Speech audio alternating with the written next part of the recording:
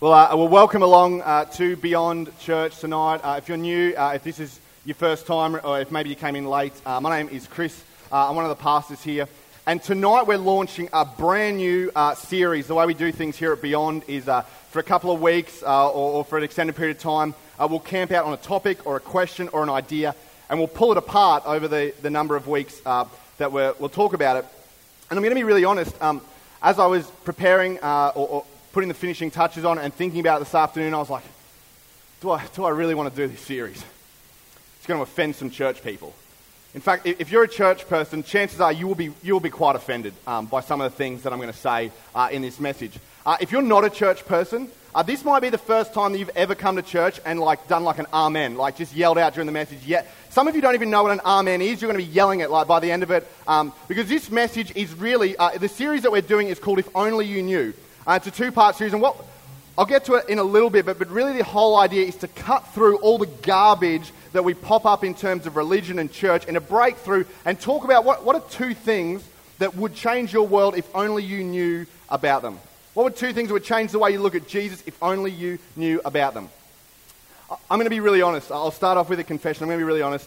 I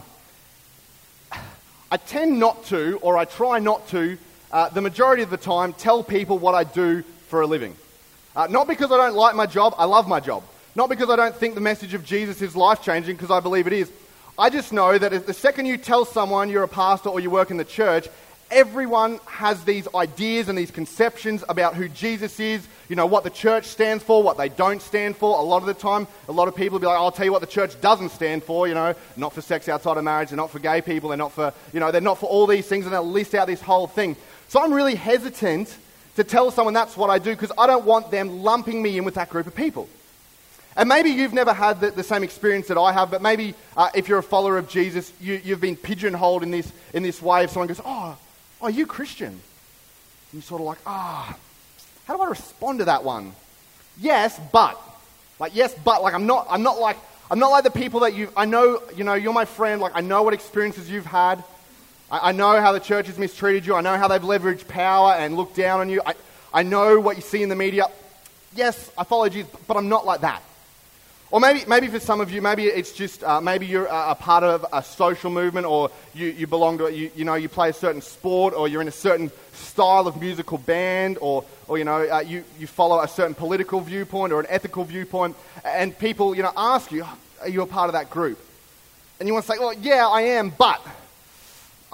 yes, I am, but I'm not like them. Like if you would get to know me, if you would get to understand it, if I could talk to you on a person-to-person basis without all the baggage that you're bringing in from your past experience and all the things that the media is saying, because I know what the media is saying, I'm part of this group, I understand how we get pigeonholed. If you could see that, then maybe you would understand my point of view. And we do that in life, regardless of whether it's with religion or whether it's with sport or whether it's with... our political views, or whether it's with, some of our health and fitness views. We all do that, and it's kind of human nature for us to pigeonhole people. It really is. It's human nature, because we see things and we interpret things from our perspective. We can't help but do that. You see things and interpret things from your perspective. I see things and I interpret things from my perspective. But one thing that you and I know, and maybe we don't state it enough, is just because we think about something, or just because we have an opinion about something, doesn't mean we know about something. Just because we think that all CrossFitters are this way, or all vegans and vegetarians are these kind of people, doesn't mean we actually know them. In fact, you might have experienced this in your own life, where you met someone, you pigeonholed them, you categorized them into a group straight away, and then the more and more and more you got to know them, you realize, actually, hang on a second, you don't fit into this group. I know you belong to it, I know you believe those things, I know you're a part of that group, but you don't actually, you're not who I originally pigeonholed you for. Or maybe for some of you, you've had the inverse. You've thought that, this is going to be the best relationship ever. This is the one. I'm going to marry them. It's going to be great. And then 2 weeks later, you're like, if only I knew that. If only there were some things I didn't realize that they're so clingy. I thought they weren't. I thought they were I didn't know that they were going to be so clingy. Maybe for you, you're an employer. The person interviewed really well at the job description. Everything went fantastic. You were thinking, yes, I think this person's going to be I think this person's going to be great. Then they get in the shop or in the office or wherever, 2, 3, 4 weeks, and you're like, hang on a minute. What I thought about you isn't actually what I know about you and what you like. You know, maybe you beefed some things up on your resume. Maybe you kind of bent the truth a little bit on your application. So just because we think doesn't mean we know. And you know this, and I know this. But when we interact in our daily lives, what we like to say is, "I think, therefore I know." And you can think, but you're probably wrong most of the time. If I'm a part of something and it's my group, okay, if I have an opinion about something, it's probably the right opinion. And if you've got an opinion about something that I'm a part of, it's probably the wrong opinion. I don't want to be mean, but you don't know it like I know it. And what we do when we and this is just human nature, I'm not sharing anything new with any of you, but what we really do when we say that, you know, well my opinions are usually right and your opinions are right most of the time, except for when it comes to me. What we're really saying to people is, when people try to pigeonhole us, or when we say, yeah, I'm a part of them, but I'm not really, what we're saying to them deep down is, if you only knew, it's not what you think. Yes, I'm a part of it, but if you only knew that what I'm a part of is not what you think, if you only knew that, you know, the way I go about exercising, or the way that I approach business, or the way I approach relationships, or the social group that I'm a part of, if only you knew, it's not what you think. And that's kind of our vision here at Beyond Church. Maybe you walked in and maybe for the first time you heard this idea like, church for unchurched people. Like, I thought church was for church people. You know, what is this idea of a church for people who don't go to church? What we're really saying with that idea here at Beyond is, yeah, you know, we're a church for unchurched people. What we're really saying is, it's not what you think.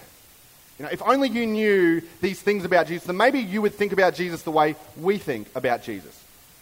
Now, the purpose of this series, if you're not a follower of Jesus, I'm not going to try and convince you to become a follower of Jesus. I'm not going to try and convince you to change anything about your life.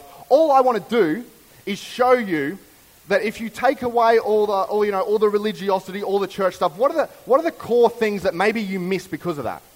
What are the things that you miss, through looking at the media, through certain interactions with people? What are some of the things that get puffed up on the outside that you never actually had the opportunity to get to the real heart of the matter? And if you're maybe a follower of Jesus here, what I want to do is try and return us back to some of the core things. The things that are most important, the things that we should be talking about if someone says, oh, you're a Christian. Yeah. And if only you knew these things. So where I want to start tonight is by talking about this idea, because some followers of Jesus will probably be like, you know, what's the point? Do we really need to talk about this? You know, here's the thing that I've experienced, and maybe you've experienced throughout your life as well. People generally don't have an issue with Jesus. They have an issue with his followers. You know, Jesus never gave himself a bad name, his followers do. In fact, most of the time, in my experience, when I talk to people about Jesus and his teachings, most of the people are like, oh yeah, no, I get that. You know, I'm okay with that whole love thing. I'm okay with that whole acceptance thing. I'm okay with that whole grace thing. Just his followers are weird, man. They're creepy. Like, they're super spiritual.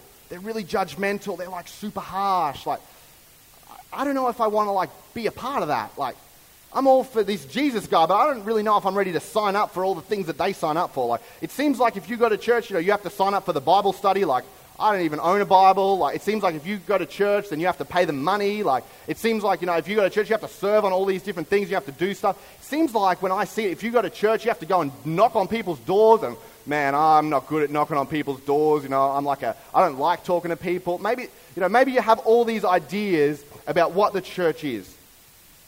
And to be honest, this cultural perception about religion and different religions, this is not anything new. In fact, this was not new when Jesus walked the earth 2,000 years ago. When Jesus stepped onto the pages of history, he stepped onto the pages of history as a Jewish man in a Jewish culture. And in fact, he grew up and he was a rabbi in the Jewish faith.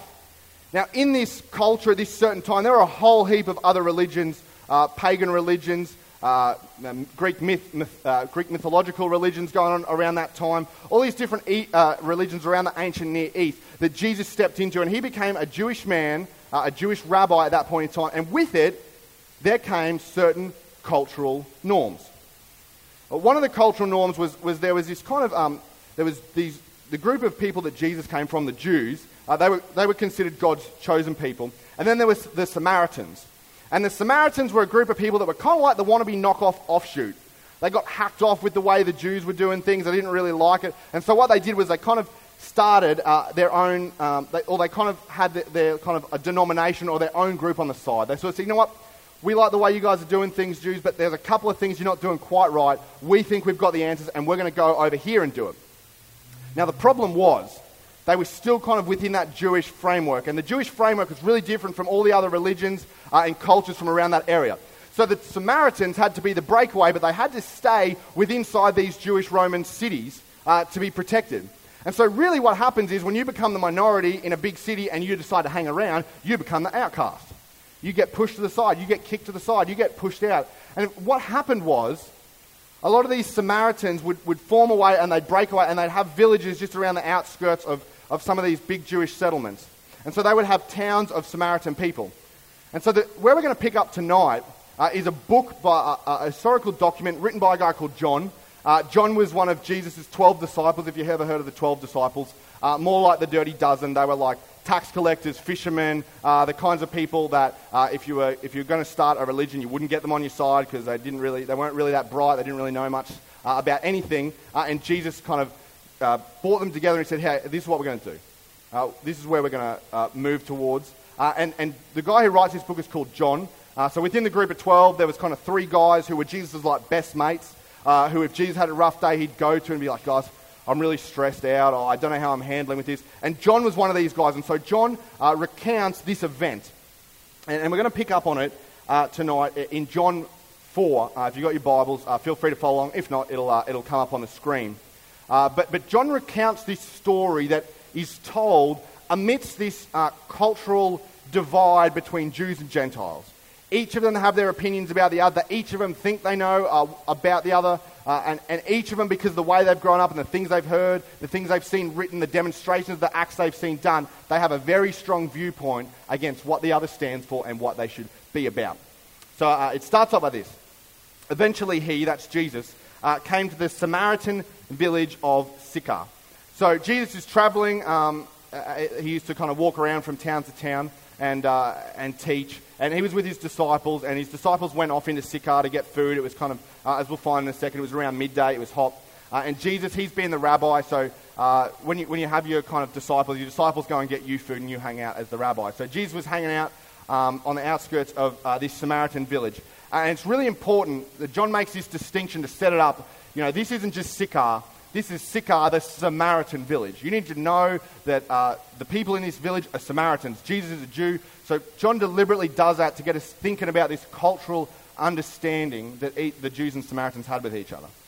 It goes on. It says, Jesus, tired from the long walk, sat wearily beside the well about noontime. Soon, a Samaritan woman came to draw water. Now, you might think, oh, okay, so Jesus is sitting there and a Samaritan woman comes up. What's interesting is that this is the heat of the day. So this is noontime, this is the middle of the day. This is the time of the day that even the farmers, even the manual labourers took a break because it was hot. You know, no one was around at this part of the day because it was too hot to be outside. So what this tells us is that this Samaritan woman didn't want to be seen by any of her fellow Samaritans. She's an outcast already by the fact that she's a Samaritan, but now she's an outcast of the outcasts. The women would go and draw water in the morning or in the afternoon, but this one, for some reason, doesn't feel like she can go with them. You know, she's been pushed aside, she's been ostracized. We'll find out in part 2 a little bit about her past. But at this point in time, we don't know what she's done. We don't know why she's out there all alone. We don't know why she's braving the heat, but she's kind of out there. So if you can imagine, she's kind of cruising up. No one's around at this time of day. Everyone's having a bit of a siesta. She's not expecting to see anyone. So it goes on. As soon as Samaritan woman came to draw water, and Jesus said to her. Now, I mean, it doesn't say this, but I imagine that kind of Jesus is sitting off to the side, like he's kind of buggered, and this Samaritan woman comes walking in. And you know when you're on a mission, you're not expecting anyone to be there. And my idea is Jesus kind of like gives her a bit of a fright because he's sitting in the corner and he goes, "Can I have a drink?" She's like, "Ooh."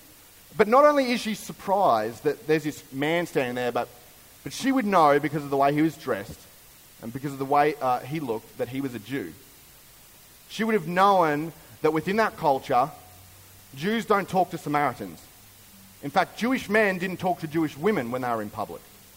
And now there's this Jewish man, this Jewish rabbi, speaking to a Samaritan woman, and not just any old Samaritan woman, but the outcast of the outcast. And it says the woman was surprised. She knew it. She knew that this exchange shouldn't have been happening. For Jews refused to have anything with Samaritans. And then it goes on. She said to Jesus, after Jesus asked her for a drink, she then says to him, she goes, "You're a Jew and I am a Samaritan. Why are you asking me for a drink?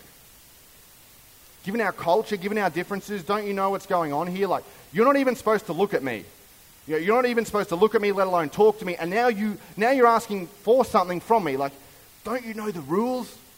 Don't you know that this isn't the way it's supposed to be? Okay, what happened to your disciples? Where's your crew? Why are you asking me?" And then she goes on. Jesus replied, and this is where he says these 4 words that we base our series around. Jesus says to her, "If only you knew the gift God has for you and who you're speaking to, then you would ask me and I would give you living water."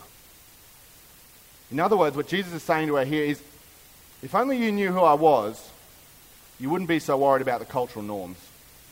If only you knew what I was about, you wouldn't really be worried about the fact that I'm a Jewish man speaking to a Samaritan woman. If only you knew what I had and what I could give you, then the last thing on your mind would be, why are you talking to me?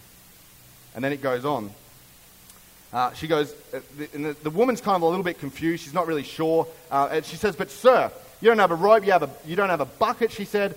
"The well's very deep." In other words, like, I'm not going to get the water for you. Like, you're talking about this living water, like, you sound a little bit cuckoo, like, there's water's down here, but you're going to have to get it yourself. And then she asked him a question. She said, "Where would I get this living water for?" Or sorry, where would you get this living water? In other words, she's kind of like, I don't really know what you're on about, but I'm kind of curious. I don't really know what you're on about, but the fact that you shouldn't be speaking to me and now you are speaking to me makes me kind of wonder what it is you're talking about when you talk about this living water.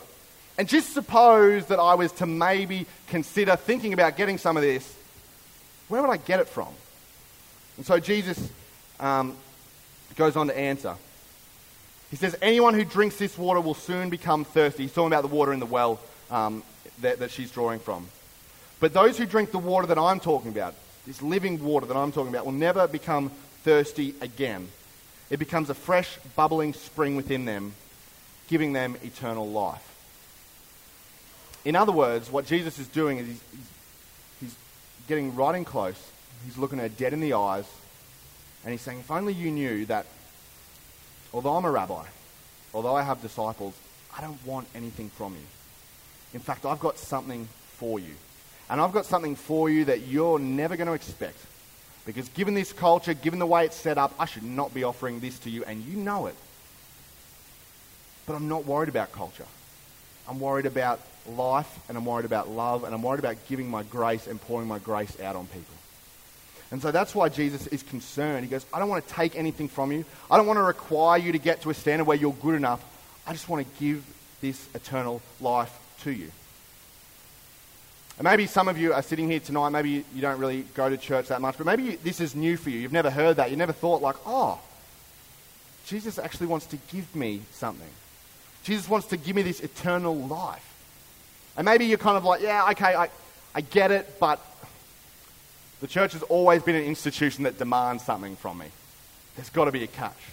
You know, what's the catch? Because the church has always acted this way. Now, any Christians I've ever had, experience with have always demanded something from me.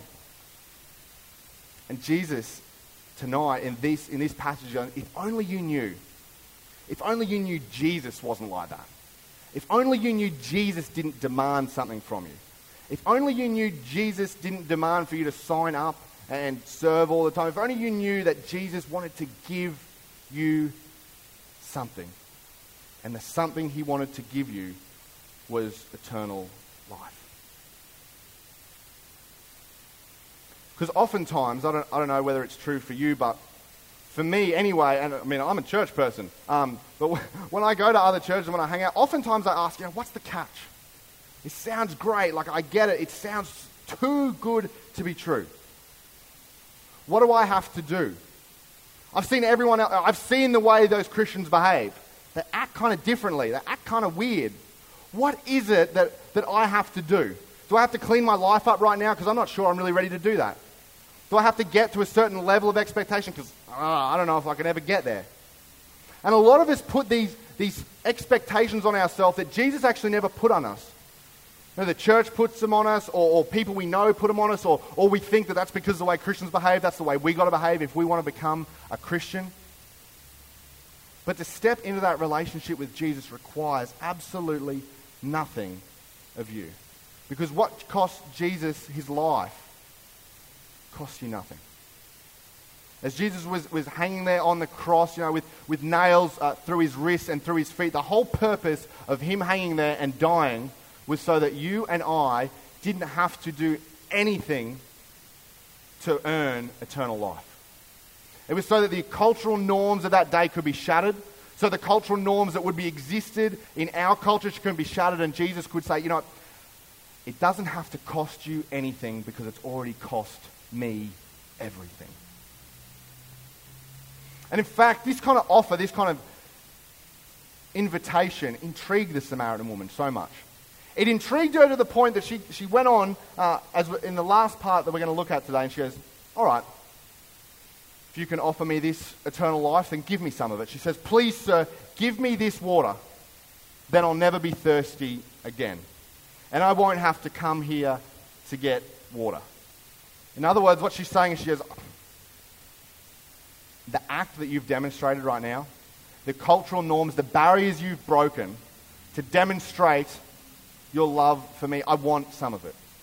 How do I get this eternal life? And maybe some of you right here tonight, you're kind of going, it's not for me. I'm not sure if I want to take that step. I understand. I get it. In fact, I would go as far as to say, if I was in your shoes, if I'd experienced what you'd experienced with church people, if I'd read the articles that you read, that I would probably still push back against it as well. But if you're not willing to accept that invitation that Jesus offers, that's okay. But the way I see it is you should at least know what you're missing out on. You should at least have an idea of what you're turning down. We have this thing at Beyond, it's called Full Monday. Because we believe whether you're a Christian or whether you're not or whether you're somewhere in between, that if you come to church on Sunday, it should be helpful for you for the rest of your week. So the question this week that we're going to ask you, the Full Monday, is where are you drawing your life from? Where are you drawing your life from? For some of us, that answer might look differently. Some of us might be, I draw my life from my job. My self-worth is wrapped up in my job. My self-worth is wrapped up in my relationships. My self-worth is wrapped up in all my achievements.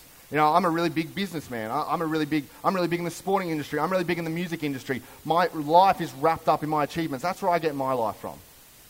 Maybe for some of you, it's wrapped up in your finances. I'm financially set. I've got a whole heap of businesses. I don't need to work again. I won the lottery. I got an inheritance. I made some good investments. I don't ever need to work again. Where are you drawing your life from? That's the first question. And the second one, which is going to be a little bit more difficult for you to answer, is, will it sustain you? Now, I don't mean will it sustain you like right now, or will it sustain you for 5 years, or 10 years, or 15 years. I mean, when everything's said and done, when you're stepping across, that precipice from life into the ever after, is what you draw your life from right now going to be able to sustain you into that eternity?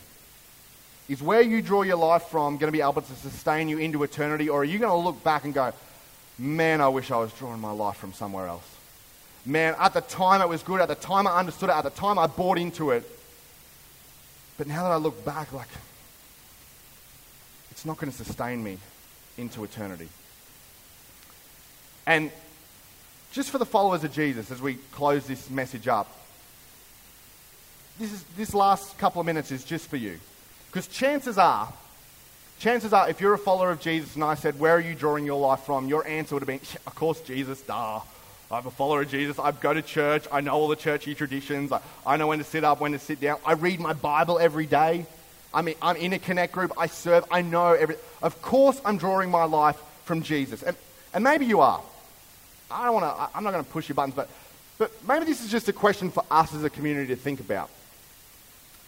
If all of us would answer that, if all the followers of Jesus would answer, yeah, I'm drawing my life from Jesus, why is it that church people are often a barrier to faith as opposed to a doorway to it? If all of us would say who are followers of Jesus, yep, I'm getting my life from Jesus, yep, Jesus is going to sustain my life, why is it that church people are so often a barrier to faith as opposed to a doorway to it?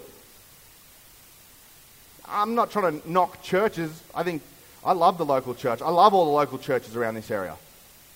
I'm not talking about churches in general. I'm talking about church people.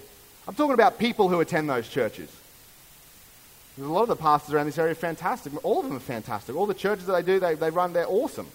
It's church people, not churches I'm worried about. Why is it that church people are often a barrier to faith as opposed to a doorway to it?